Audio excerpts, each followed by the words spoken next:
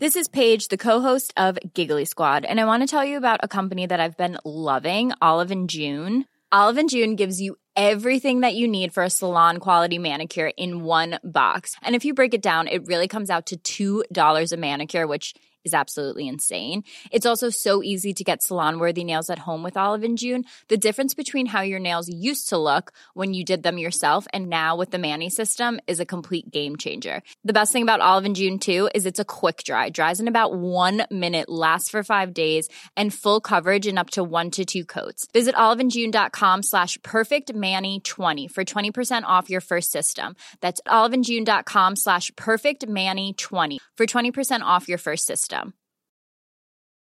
I'm Sandra, and I'm just the professional your small business was looking for. But you didn't hire me because you didn't use LinkedIn Jobs. LinkedIn has professionals you can't find anywhere else, including those who aren't actively looking for a new job, but might be open to the perfect role, like me.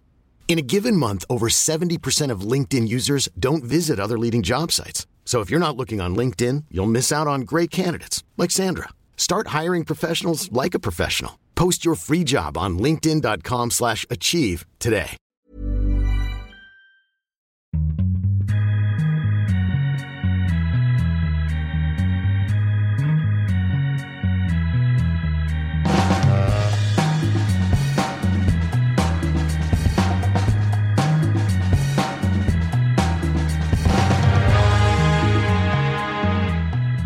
Mycket varmt välkomna, det här Viasat Hockeys podcast. Niklas Jihde heter jag. Vi rullar in på slutspurten av hockeysäsongen. Den är hetare än någonsin just nu. Vi har hockey-VM-slutspelet, ska ju avgöras där också. Och NHL-slutspelet naturligtvis. Sitter här med en riktig hockeylegendar, Anders Hedberg, som har kommit in för att göra hockey ikväll. Direkt från Globen, va? Ja, det är hockey-VM i Stockholm, det är klart. Och i Helsingfors, men det är Stockholm som gäller naturligtvis. Ja, och du har precis sett... Kanada mot Schweiz. Ja. Känslan? Ja, Kanada har bra, de har bra spelare, ja. Men de har inte fått ihop något lag riktigt än. Schweiz, ja, de är ute och nafsar Sverige som vi såg, absolut är hälarna, nafsade Kanada också hälarna, så de är där och tävlar alldeles utmärkt och trevliga matcher, kul matcher. Och hockey-VM är mycket roligare faktiskt i år. Det är en mycket varmare atmosfär runt Globen. Känner du det? Ja, det går inte att jämföra. Även runt omkring någon sorts delaktighet att vi kan göra det här ganska kul. Och igår, Sveriges match mot Tjeckien, det var en jävla bra.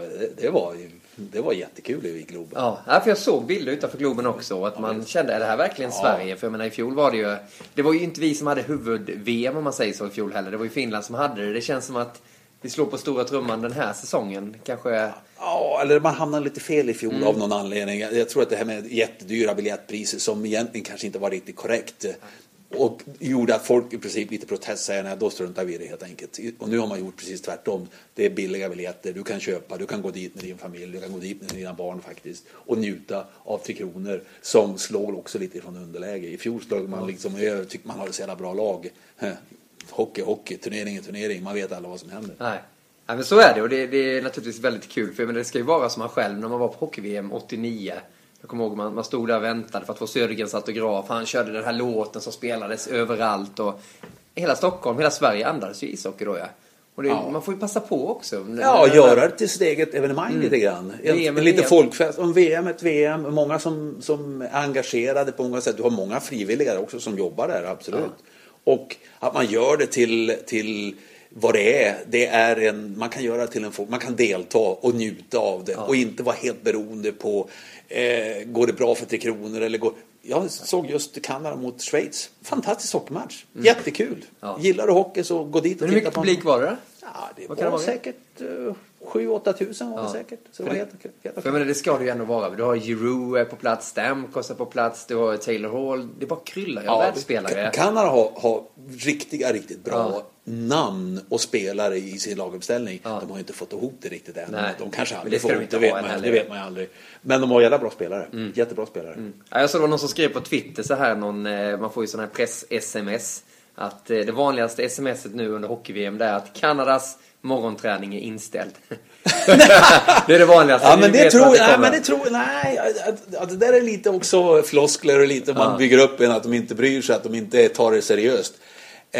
Jag tror i slutändan tar de det väldigt seriöst. Det gör de. Och de är atleter. Sen tror jag de fuskar lite grann. Och det kan vara lite grann att att det är inte hela världen att förlora. Man njuter av att komma till en ny miljö. Det är nya lagkompisar. Deras tjejer och fruar och familjer många gånger dyker upp. Så det blir lite grann inte det här absoluta fokuseringen. Du såg att Tre Kronor till exempel, nu skulle de inte få... Jag är med inne på, är du atlet, ska du vara med en turnering, om det verkligen betyder någonting, då får du faktiskt vara absolut tydlig vad som gäller i din fokusering. Ja.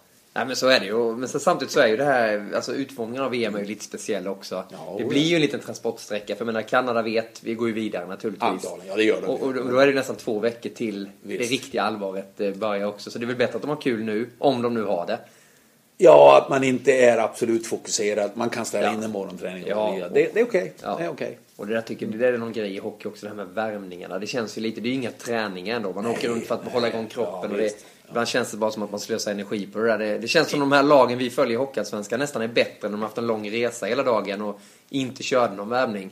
Utan bara kan lägga energi på. Och samtidigt om du tänker lite längre, du spelar, de här lirarna, de lirar 100 matcher. Om du då har värvning 100 gånger om året gånger en halvtimme där du kan leka själv, leka med pucken, utveckla ditt skott, utveckla de individuella skickligheterna. Ja. Det är 50 fantastiska timmar om året. Ja. Och gör det här i 10 år eller 15 år, får en jäkla massa timmar att bli bättre faktiskt. Så det, på så sätt, är du ung lirare, gå dit på varenda värvning. Kom dit först och lämna isen sist och träna de individuella grejerna. Så de inte hinner tid att träna många gånger annars. Ni hör precis ett hockeysamtal mellan Niklas Jihde och Anders Hedberg. Anders Hedberg som är en av våra NHL-experter på TV10 och Viasat Hockey. Vi storsatsar ju på NHL, visar varenda minut från grundserien och nu från Stanley Cup. Ikväll så ska vi göra Minnesota-Chicago match 3, alltså söndagkväll. Vi brukar jobba på lördagar annars, men nu är det söndagkväll. Ja. Men vi stannar kvar lite vid det här med, gå tillbaka till din tid Anders. Det här, fanns det värmningar då, eller gjorde man då? Absolut, ja. Det var likadant. I Sverige vet jag inte om, för då var man ju inte helproffs. Jo, på helgerna var det värmning precis. Men annars var ju folk inte helprofessionella i min begynnelse. Men med Kronor var alltid det utan tvekan, det var värmning då också. Ja. Och när du åkte över? Absolut. Vad skilde dig träningsmässigt när du kom över som du tänkte, shit alltså, så här gör vi inte hemma? Redan då hade det kommit in nordamerikanska tränare och Arne Strömberg som var då förbundskapten, han var förbundskapten en mängd år in, precis när jag kom med, han var mycket Kanada-influerad och Kanada har ju varit en ledande nationen, så att på så sätt även då var det ju faktiskt en hel del utbyten. Så nej, det var inte speciellt stor skillnad mellan nordamerikansk eller europeisk träning, det var det inte. Nej. Men den här gränsen nu är det ju inte så avancerat längre att man åker över och det kommer över någon svensk. Men när du åkte över, då var det väl ändå rätt mycket att lampan var på dig när du väl var där, eller? Eller hur kände man egentligen? Ja, det var ju en främlingsfientlighet kan man väl uttrycka det som. Precis som är omdebatterad i vårt samhälle på ett annat sätt. Men den fanns absolut inom så att säga hockeyetablissemanget. Vi europeer, och då var det ju svenskar och finnar. Och några tjecker som kom. Ryssarna fick inte åka. De hade ingen chans att åka. En diskriminering, det här att man tog någon kompis jobb, en annan, och det var ju oftast kanadensare. Kanada var helt dominerande då i NHL och så vidare. Det var det. Men hur gjorde du? Vad körde du för stil? Fick du spela något speciellt spel, alltså socialt också, för att ta dig in? Eller tänkte du bara, jag kör mitt race och visar att jag är bättre än någon på hockey? Ja, det är ju, i grund och botten måste du vara bättre att lira. Ja. Och är du bättre att lira så släpper du mindre så småningom. För det har ju, då vet ju dina lagkompisar att vi kommer ha glädje av den här killen. Den här tjejen. I det här fallet är det kille, va? Så på så sätt är det ju absolut grunden. Sen alla de här sociala sakerna, är du en bra lagkompis eller sämre lagkompis, blir ju ännu viktigare när du då är så att säga en utlänning. Nu kommer inte jag dit själv. Vi var faktiskt flera europeer som kom dit samtidigt. Så vi fick en lättare resa på så sätt. Men samtidigt fick vi en svårare resa, för vi blev betraktade som ett väldigt europeiskt lag. Så på så sätt blev ju de andra lagen som var helt nordamerikanska, väldigt traditionella, det var tufft. Och i vårt fall så hade vi våran viktigaste spelare och lysande stjärna, han heter Bobby Hull, som råkade då bli min och Ulf Nilssons kedjekompis, och vi fungerade jättebra. Jag måste säga, vi hade en kalaskedja. Vi var bra. Men blev det så direkt när du kom över nästan? Ja, det blev direkt. Han till och med vid en match Och det blev ju en enorma rubriker i Kanada. Han strejkade. Jag kan inte se, alltså för att stödja att överleva den här främlingsfientligheten från det gick så långt alltså? Absolut. Aha. Men vad hände då? Det fick ju rubriker och så småningom när man då presenterar sig och säger jag kan lira och du fick inte vara skraj, va? Nej. Men det får du ju aldrig vara. Och skulle spela hockey, man behöver inte vara en tuffing. Man behöver inte ens vara aggressiv, men man får banne inte vara harig, va? Nej, vi var inte hariga. Och vi kunde spela. Och då blir det accepterat. Och det gäller lika väl på träning och visa? Det är ingen skillnad. Nej. Det är ingen skillnad. Blev man testad ordentligt vid början också på träningarna, eller? Ja, det alltså, fanns... Då var det fighter på träningen? Nej, det var det inte. Nej, absolut inte. Men jag var ju aldrig någon fighter. Nej. Men jag har antagligen varit på isen vid mer fighter, för då var det sån här bench clearing brawls, och det var helt, för det här var den tid där Philadelphia Flyers var de ledande, och de hade då en filosofi: if you can't beat him on the ice, beat him in the alley. Det vill säga, kan du inte vinna dem och spela hockey, då får vi slå dem sönder och samman. Och det var de bra på? Och det var de bra på. Och det spreds ju runt om överallt bland olika lag och olika ligor och överallt. Så det blev och det var då alltså domarna på så sätt en klubba i ansiktet. Det är ju direkt 5 minuter eller 2 minuter eller 4 minuter och kanske en suspension, och tackling i ansiktet är ju en suspension nu och så vidare. Det var ju knappt att de blinkade. Jag menar, ingenting så att säga. Nästan faktiskt. Och en slutspelserie, det här var mot Flyers. Och de hade deras kapten hette Bobby Clark.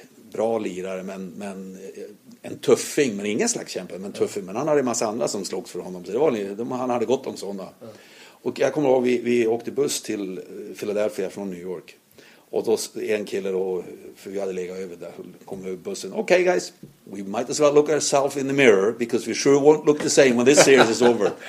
Översatt att vi tittar, för vi kommer vara sönderslaga. Och Bobby Clark själv, jag garanterar han skar 10 killar i ansiktet någonstans under den här serien alltså.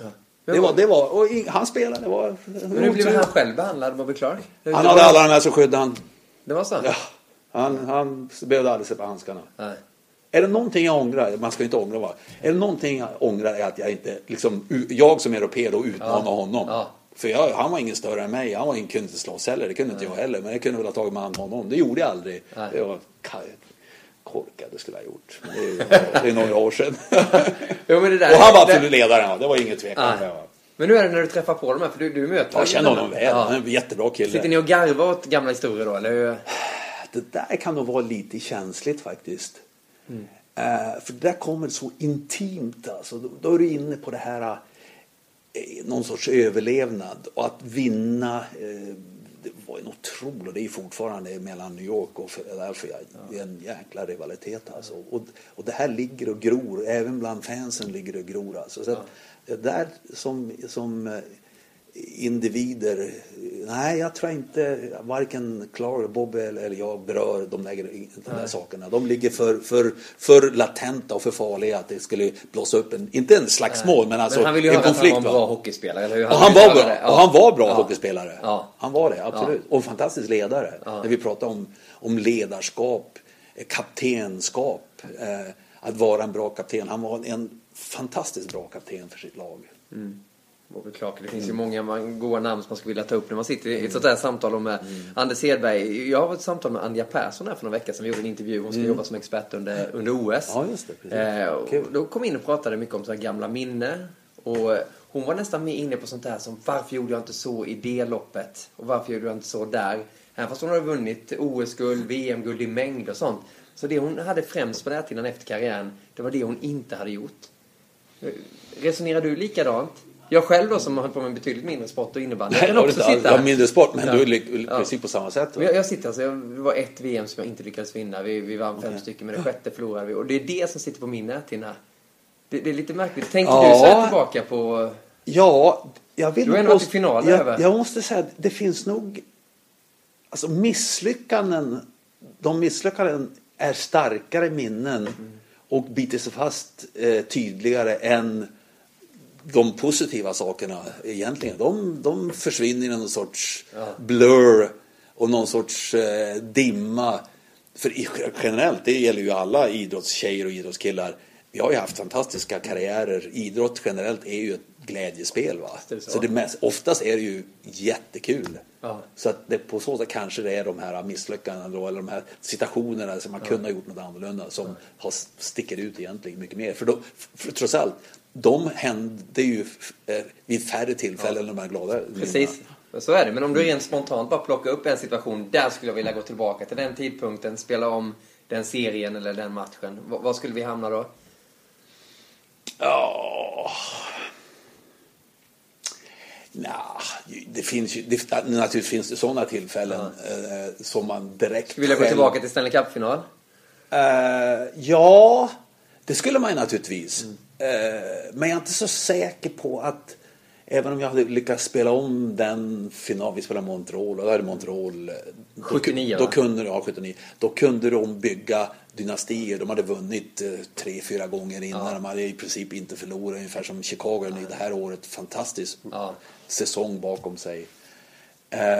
Så även om vi hade spelat om den matchserien och gjort en del andra saker, ska jag riktigt säga, jag tror inte vi hade räckt. Kände du så innan också? Då? Nej, absolut inte. Nej, absolut inte. Nej. Men hur var det att spela en Stanley Cup-final? Ja, jag menar, jag hade ju spelat finaler tidigare, så att det är ju inte med fulla läktare och full tv. Även då var det ju full tv och alla såna här saker i Nordamerika. Och där var det New York och Montreal, så det var ju 2 stora lag som skapade riktiga rubriker. Och vi hade slagit ut Islanders innan vi tog oss an Montreal.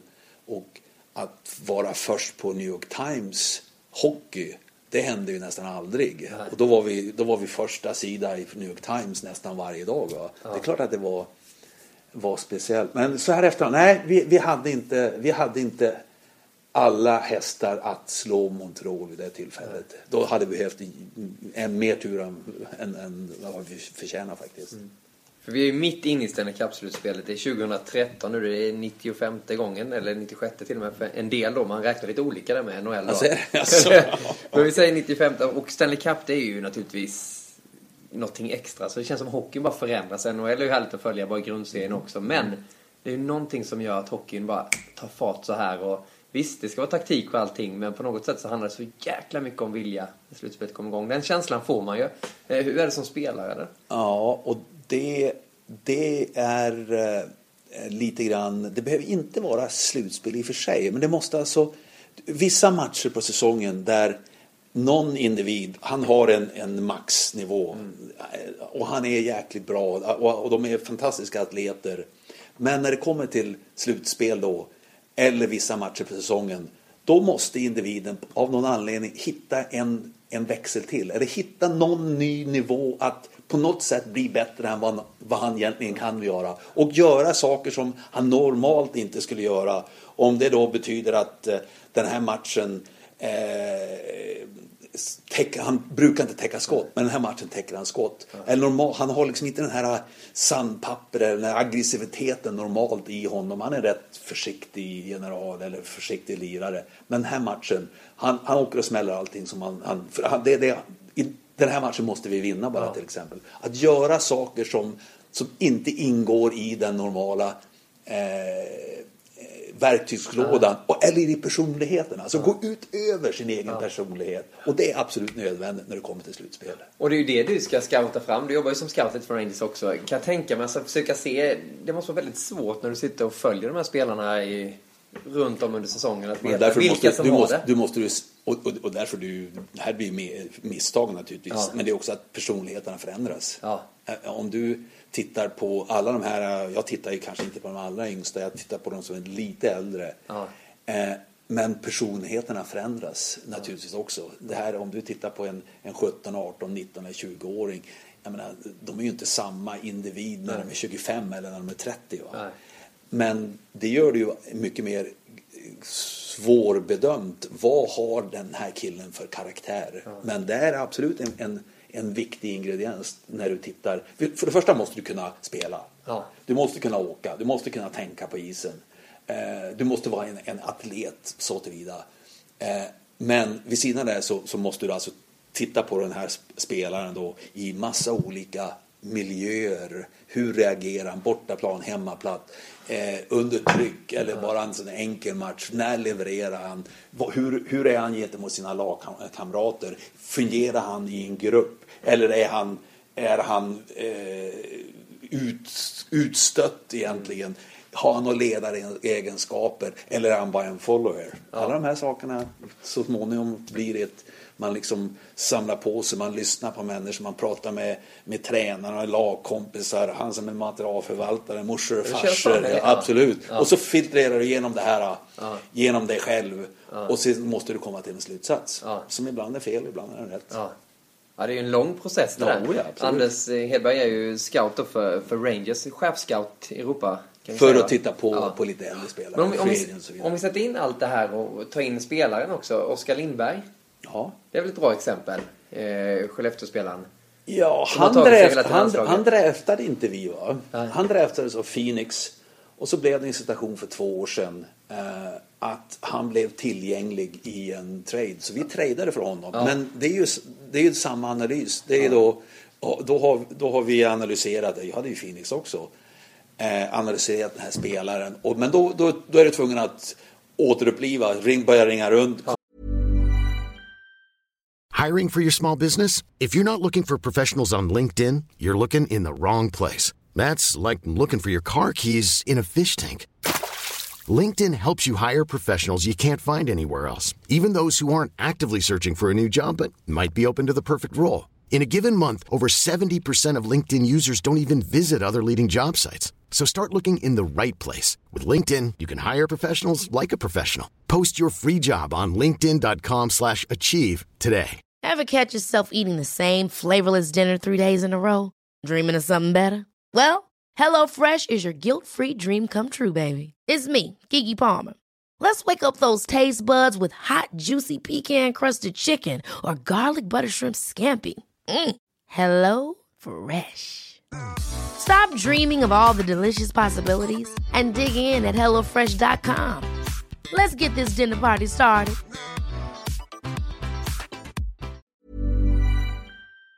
Kolla upp vad finns det för ännu mer så att du vid det tillfället ska komma till en slutsats där du kan göra då rekommendationer till den som fattar det beslutet om vi ska göra den här traden eller inte. Det är inte jag va, i det här fallet. Det har jag gjort tidigare. Du gav ju bra rekommendationer. Ja, och jag har ju varit då i Nordamerika i riktiga management-situationer där jag själv har fattat de besluten. Ja. Den här ska vi därefter, den här ska vi inte trada för, eller så ska vi betala så mycket eller betala ingenting. Eller, det är ju bara någon som måste fatta det beslutet. I det här fallet var det inte jag va? Men det var ju Oskar Lindberg hade ju inte blivit tradad till New York om inte de har haft en kille som nu mig i Europa som hade koll på den här killen och kunde starkt rekommendera att låt oss göra den här. Det här tror vi att han kan bli och så vidare. Ja.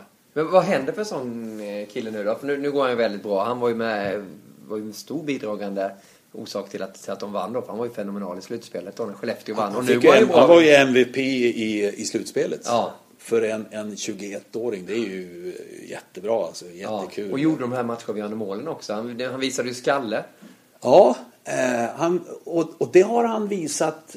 Han har ju haft en lång juniorlandslag och han har varit med i alla de här landslagen i sin uppväxt och var en lovande spelare och var alltså en andra runda av Phoenix. Relativt hög då att man blir draftad i andra rundan. Men att han har fått den här utvecklingen, det var ju inte bara slutspelet, hela säsongen har ju varit en klar bra utvecklingslutning så att säga uppåt. Däremot i fjol hade han inte speciellt bra säsong. Den var ganska platt så att säga i utvecklingen. Har du kontakt med honom då? Eller hur funkar det? Ja, absolut. Så på så sätt blir man ju vi hade tidigare tror jag med någon här i någon studio om player development, alltså utvecklingssamtal och mentor. Och så på så sätt blir jag i det här fallet då kan vi säga någon sorts utvecklingsmentor, koordinera lite olika saker. Och samtidigt, nu är han signad av Rangers. Han blev signad av Rangers i fjol sommar. Och då är då den här diskussionen, var är hans bästa utvecklingsmiljö? Och jag har då en filosofi filosofi eller en tro att i de allra flesta fall så åker europeiska killar för tidigt över till Nordamerika. De är alltså inte redo. De är talangfulla. De har chans att bli riktiga NHL-spelare och kunna försörja på det här och bra för NHL-laget och så vidare. Men man är för tidig, så man anländer för tidigt. Man är inte redo och inte riktigt tillräckligt mogen och inte tillräckligt bra. Nej. Så att det är bättre att anlända till Nordamerika lite för sent än för tidigt helt enkelt. Och just i Oskars fall då så var vi överens om att det är bättre för honom. Han är i en bra utvecklingsmiljö, det vill säga Skellefteå. Han kommer antagligen få spela mycket. De har ett bra lag. Han får träna ordentligt. Har han riktigt tur så kommer han med i 3 Kronor. Alla de här leder till att det är en bättre utvecklingsmiljö och han befinner sig i sin skicklighet för närvarande. Nästa år, han är redo. Du kommer säga det? Absolut, han ska åka upp till Nordamerika nästa år. För nu han har gjort 3 år i elitserien. Han har nu spelat VM. Det är ungefär som i gå universitet. Va? Du måste liksom gå steg för steg innan du får din examen ungefär. Va? För det finns inga genvägar i det här. Och är du inte tillräckligt bra så blir det inget bra. Någon annan knuffar undan helt enkelt om du inte är tillräckligt bra. Va? För jag menar, melodin har ju varit tvärtom. Svenskarna har ju dragit väldigt tidigt nu. Och men jag tar några år i AHL och går den vägen istället. Ja, men och det är okej. Elitserien tappat på också rätt mycket. Och det kanske Oskar Lindberg också måste göra, att spela i farmarlaget. För det är absolut ingenting som är garanterat. Han ska spela i New York nästa år. Men det är dags för honom att åka över till Nordamerika och testa de vattnen. Vad det leder till, det vet man ju inte. Om han får börja i New York och får börja i American League, det vet man inte. Men är det någonting han kan inte kontrollera vad han ska spela eller vilken istid eller vilken position eller ingenting av det här det är någon annan som bestämmer. Och det är inte han. Däremot kan han absolut kontrollera. Han kan kontrollera hur vältränad är han. Han kan kontrollera sitt eget huvud. Det vill säga, nu spelar jag 5 minuter i Hartford som är vårt farmarlag. Ja, men det är okej, 5 minuter. Jag menar, kontrollerar du huvudet så inte det på något sätt sätter en broms på din egen utveckling. För du kan kontrollera det i huvudet. Vad är det för skillnad om du spelar 5 minuter i New York och spelar 5 minuter i Hartford? Ingenting. Då är det bara att se till, hur ska jag utvecklas? Imorgon har jag en ny dag. Då ska jag vara tidigt på träning, extra tidigt på träning. Jag spelar 5 minuter. Jag ska vara i gymmet och ha koll på sitt eget huvud. För det kan han kontrollera. Men han kan inte kontrollera vad han lirar någonstans. Nej. Och det är därför man blir så glad när man ser en sån här som Nyqvist avgör för Detroit. Som har gått den tuffa vägen också. Men inte tuff väg, han har bara gått en annorlunda väg. Det är väl ingen tuff väg. Nej, och det är ingen tuff väg att gå i American League heller. Nej. Och American League, som är då NHLs farmarliga, där spelarna är snittåldern i ett American League-lag kanske 23. Va? Ja, men han har ju mer kompisar i där. Och nivån är helt okej alltså. Den är bra alltså. Och en jäkla fart på dem. För det lever ju kvar på något sätt det här med AHL, att vi tror att det är smutsigt och det är tufft. Och tufft är det. Ja, det ska det ju vara. Det är antagligen tuffare än NHL. Ja. Det är det. Men för jag menar, ibland alltså fysiskt, inte slägga, men fysiskt tufft alltså. Du får se upp. Annars åker på en jäkla smäll alltså. En jävla tackling alltså. Det är en del av hockeyn alltså. Men jag menar, vi kan ju sitta hemma och läsa tidningen och säga nu kommer proffsen över. Proffsen, alltså alla elitserien är väl välbetalda proffs också. Det är nya tider, man glömmer lätt bort det där. Till elitserien också är en proffsliga. Nej, absolut. Ja, men det är en sund filosofi tycker jag. Där, att låta dem vänta lite också. Men du kan ju likväl vara här och bli hyllad och få uppleva det här. Du får göra i Skellefteå. Det kommer ju han ha med sig, Oskar Lindberg, hela karriären. Eller att spela VM nu. Ja. Jag menar, det här är ju en fantastisk del i hans ska vi kalla det utveckling, utbildning. Ja. Det låter ju akademiskt. Men det är ju precis samma sak. Att bli så bra spelare så att du så småningom blir en spelare i NHL och i New York i det här fallet. För det finns inga konflikter i det här. Det är bra för individen, det vill säga Oskar Lindberg. Absolut överlägset den erfarenheten. Det är bra för Rangers. Och det är bra för även i det här fallet svensk hockey. Det finns liksom inga konflikter inbyggda där överhuvudtaget. Och skulle vi ha skickat över honom till New York nu, han skulle vara med i Washington. Ja, antagligen skulle han inte vara med. Han skulle på var det några diskussioner om det? Nej, men det var ju diskussioner med Jesper Fast. Och han åkte då över och ganska komplicerat. Det är juridik, det här med Carl Söderberg-situationen också. Ja. Och det är mest juridik, alldeles för mycket juridik egentligen. Och det kommer ner till individens rättigheter egentligen. Och Carl valde då individens rättigheter. Han sa jag ska spela i Boston. Nu sitter han på sidan, han kanske är med ikväll i och för sig, eller imorgon kväll. Men i Jesper Fasts situation så blev det bestämt han skulle spela i American League fram till den 15 april. Och då skulle han komma hem, precis som Järnkrok nu gör, och spela VM. Nu gjorde han illa sig hårt för första matchen. Han spelade bra. Och så kom han hem och var uttagen till Czech Hockey Games. Men han var fortfarande skadad så han kunde inte delta. För det är ju jättetråkigt för honom. Det var lite konstigt den uttagningen tror jag ändå. För han visste ju, fast han var helt säker, men jag kan inte åka skridskor ens. Men ändå blev han uttagen på något sätt. Nej, men det visste han inte. För jag tror inte, de hade inte riktigt koll heller. 3 kronor. Jo, de hade koll. Jo, de hade kontakt med honom, absolut. Och de hade koll. Och så skulle de då spela första matchen i Czech Hockey. Det var faktiskt i Jönköping. Så han blev då kallad till samling. Men de hade koll och de hade kommunikation med varandra. Så den helgen hade han försökt åkt då i Kinnarps arena, för man hade is där och möjligheter, men det visade sig att han kunde inte, det gick inte helt enkelt. Men de kommunicerade, det var helt okej. Det var okej. Och bra av Pelle Mårts att hålla den dörren öppen för en spelare då som är skadad. Och hade Jesper Fast varit frisk, då hade han varit med och spelat. Nej, tror jag också. Absolut i 3 kronor. För han var bra. Ja. Han var riktigt bra. Och HV förlorade, men var det någon som riktigt ställde upp och lirade och levererade när laget verkligen behövde en leverans, så var det Jesper Fast. Va? Vi skulle se Hedberg här nu, han lyser riktigt när han pratar om Fast. Det är kul tycker jag. Ja, men du, nu har vi har ju knappt nämnt Stanley Cup-slutspelet som pågår här nu. Vi måste göra det till alla våra podcastlyssnare. Fortsätt ställa frågor också på #VOPodcast till oss, så ska vi ta upp dem. Vi kommer ju bara diskutera Stanley Cup nu i de här sista poddarna innan säsongen är över. Och det händer ju mycket, det är svårt nu för en del lyssnar ju på det här på söndag, en del lyssnar på måndag, tisdag, onsdag, och det händer så jäkla mycket i slutspelet. Men du, om vi bara blickar så lite generellt över det. Första omgången, en jäkla lurig runda att ta sig förbi. Det händer ju alltid mycket saker. Ja, vi såg ju Pittsburgh här nu. De ligger under 2-0 mot Islanders i tredje matchen. 1-1 i matcher. 3 av de 4 sista åren som har vunnit President's Trophy, alltså mest poäng i NHL, de har blivit utslagna första rundan i slutspelen. Så det kan gå precis hur som helst. Ja. Det är också en del av NHLs hemlighet, den här balansen, att det finns tillräckligt många lag som kan vinna varje år. Ja. Hela Stanley Cup.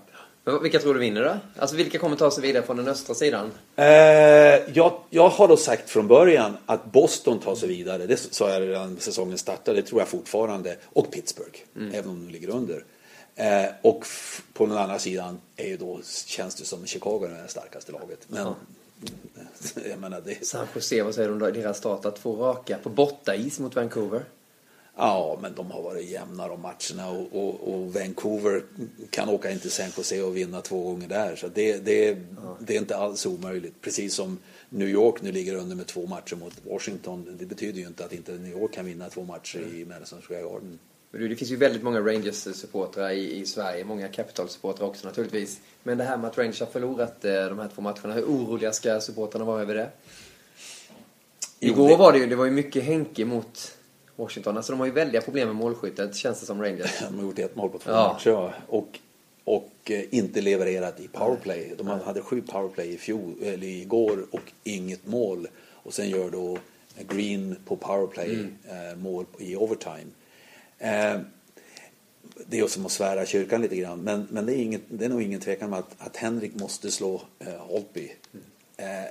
Det har han inte gjort. Han har inte heller förlorare, men han har inte slagit. Så på något sätt måste Henrik vara bättre än den andra målvakten för att Rangers nu ska gå vidare. Så kan man nog uttrycka det. Det är otroliga krav på Lundgren. Bästa målvakt, men det är ju en av de bästa målvakterna. Ja. Så det lever han ju. Det är inga problem. Jag tror han gillar det läget. Ja. Men jag tänkte lite på, vi hade ju Huselius som gäst förra veckan när du kommenterade matchen. Han var inne på det med Rick Nash där, just i powerplay-spelet, att Nash, han vill ju ofta styra powerplayet. Han är en sån spelare, så han ger mig pucken, jag ska styra upp det här då. Men Huselius var inne på att han ska inte riktigt ha den rollen ändå. Han ska ju vara kanske den som avslutar och kanske inte så jätteinblandad i att sätta upp spelet. Igår såg man ju igen, då hade han väldigt mycket puck i powerplay också. Ja?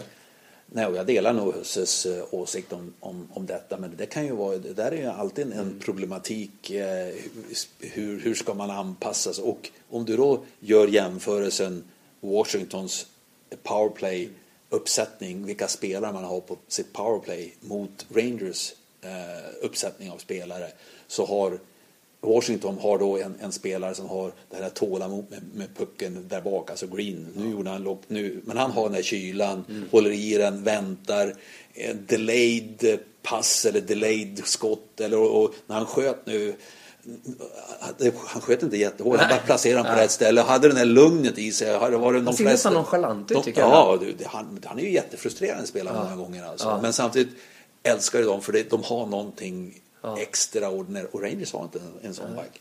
Sen kan man då, om man tittar på forward som också har den här tålamod, de väntar, instick, lyfter över klubbor, har en kyla i sitt spel som man ibland nej, men det är lugnt, jag har allting. Bäckström, Ribeiro. Vi har, eller vi säger, det är ju vi, Rangers, lite av Richards eller Stepan, men inte riktigt samma.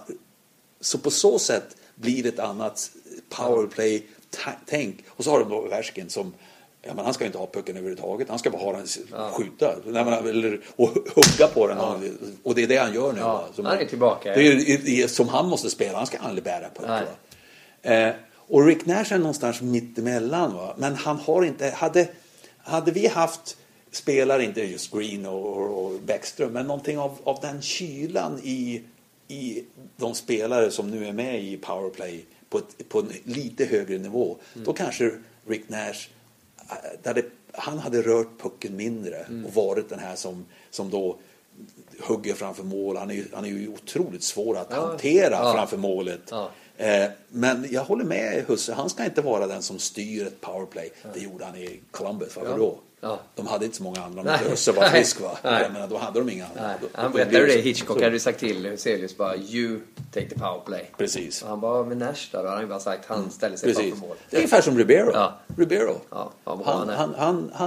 Han styr till och med ännu mer än vad Bäckström gör när de har kommit in i anfallszon. Däremot är ju Bäckström den som är den skickligaste att bära pucken över offensiva blå linjen under kontroll, och så får han stopp på spelet och få stopp på, nu är det strukturerat, nu kan du liksom sätta upp och börja lira runt och använda de här olika styrkorna och högerskyttar och vänsterskyttar, och vem kan skjuta på direkten och vem kan lägga det sista passet. Då är Bäckström det här som att ta pucken över offensiva linjen, blå linjen under kontroll, det är han bäst. Ja, man har ju det där extra som Peter Forsberg också, just den här precis. Sen var det kanske Foppa en dimension till, men det... Ja, och Foppa var bättre när det kom närmare målet, så hade Foppa, han var starkare och han var ännu hetare att göra den här sista passningen som var en klubba som var öppen, va? Den precis närma målburen. Henrik Sedin har den förmågan också, men Foppa var ju mer vinnarskalle än någon av de här. Alltså när det brände till så var han ju, och det var ju kanske Foppas allra starkaste sida, han var vansinnig. Men då gjorde han ju målet själv istället. Eller gjorde målet själv, eller skövla in alla, de åkte vara med så att säga, för att pucken på av någon anledning skulle åka med in. Det har ju inte Ribeiro, det har inte Bäckström, det har inte Sedin heller, va? Men det är därför livet är annorlunda och livet är annorlunda. Ja, visst är det så, ja. Du Anders, jag brukar ha en lista här i slutet av podcasten. Nu har inte jag sagt det till dig innan, så det är svårt för dig att improvisera. Men bara till alla tittare som följer Viasat sändningar med NHL. Nu, med den här inledningen du har och det du har sett hemifrån. Om du bara skulle lyfta 3 spelare, både från väst eller öst, vilka är det som utmärker sig mest som du säger, wow, har koll på den här killen typ i Chicago eller? Ja, det är ju... Såg ni Kanes pass? Vi pratade om den här Ribeiro och Bäckström, den här kylan. Alltså, han håller i pucken och så undrar man liksom, vad ska hända nu då? Nu spelar han bort sin chans, så plötsligt vänder han om, lägger pucken hur iskall som helst till Sharp som var helt fri. Det kan inte stoppa det är omöjligt. Jag menar, och så Anthony Kane, du blir vansinnig på han knuffas aldrig med någon tävling. Han vinner aldrig närkamp. Men det är ju fantastiskt. Ja, Kane. Och nu ska vi titta på Minnesota. Ja. Och Parise på ett annat sätt. Han kan göra en fantastisk match ikväll. För nu har det inte gått något bra. Nej. Men när du går och tittar tillbaka på hela hans historik. Ifrån Jönålands lag till New Jersey. Amerikanska OS-lag eller VM-lag. Han, på något sätt levererar han någonting när det behövs en leverans. Alltså. Det finns han åker inte speciellt fort. Han har ingen speciellt skott. Han är inte stor. Men han har någonting som är... Han bryter ner, inte folk bryter ner i någon mental styrka, va? Så han skulle titta på. Ja. Sen måste man ju nämna naturligtvis i Washington också, Holtby, målvakten som har varit stabil också. Han verkar vara en slutspelsmålvakt. Ja, det var han i fjol också. Men det är också Henrik, va? Ja. Så att då får du blända både Henrik och Holtby egentligen. Ja. För där har du kampen alltså. Ja. Och den får inte Henrik förlora för att vinna i Washington, va?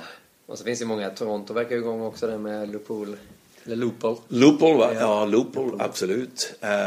Och sen har du ju... sen har du ju nu, titta Tavares eller titta på, nu måste Malkin och Crosby leverera. Ja. Eller Luteng eller någon annan i Pittsburgh. Ja. Och de kommer att leverera. Ja, precis. Så är det. Det är bara att titta på alla lag. Ja, det är festen pågår. Det är nästan första omgången som är underbart att följa. För då har vi ju så många lag. Det var otroligt trevligt att prata med dig.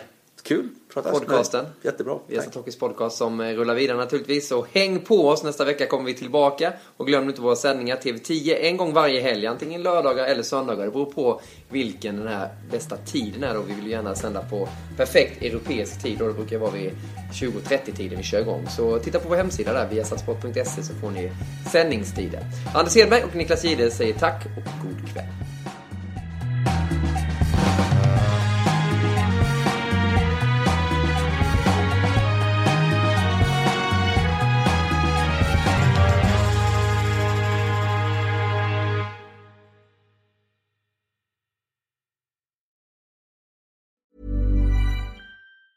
Ever catch yourself eating the same flavorless dinner 3 days in a row? Dreaming of something better? Well, HelloFresh is your guilt-free dream come true, baby. It's me, Keke Palmer. Let's wake up those taste buds with hot, juicy pecan-crusted chicken or garlic butter shrimp scampi. Hello Fresh. Stop dreaming of all the delicious possibilities and dig in at HelloFresh.com. Let's get this dinner party started.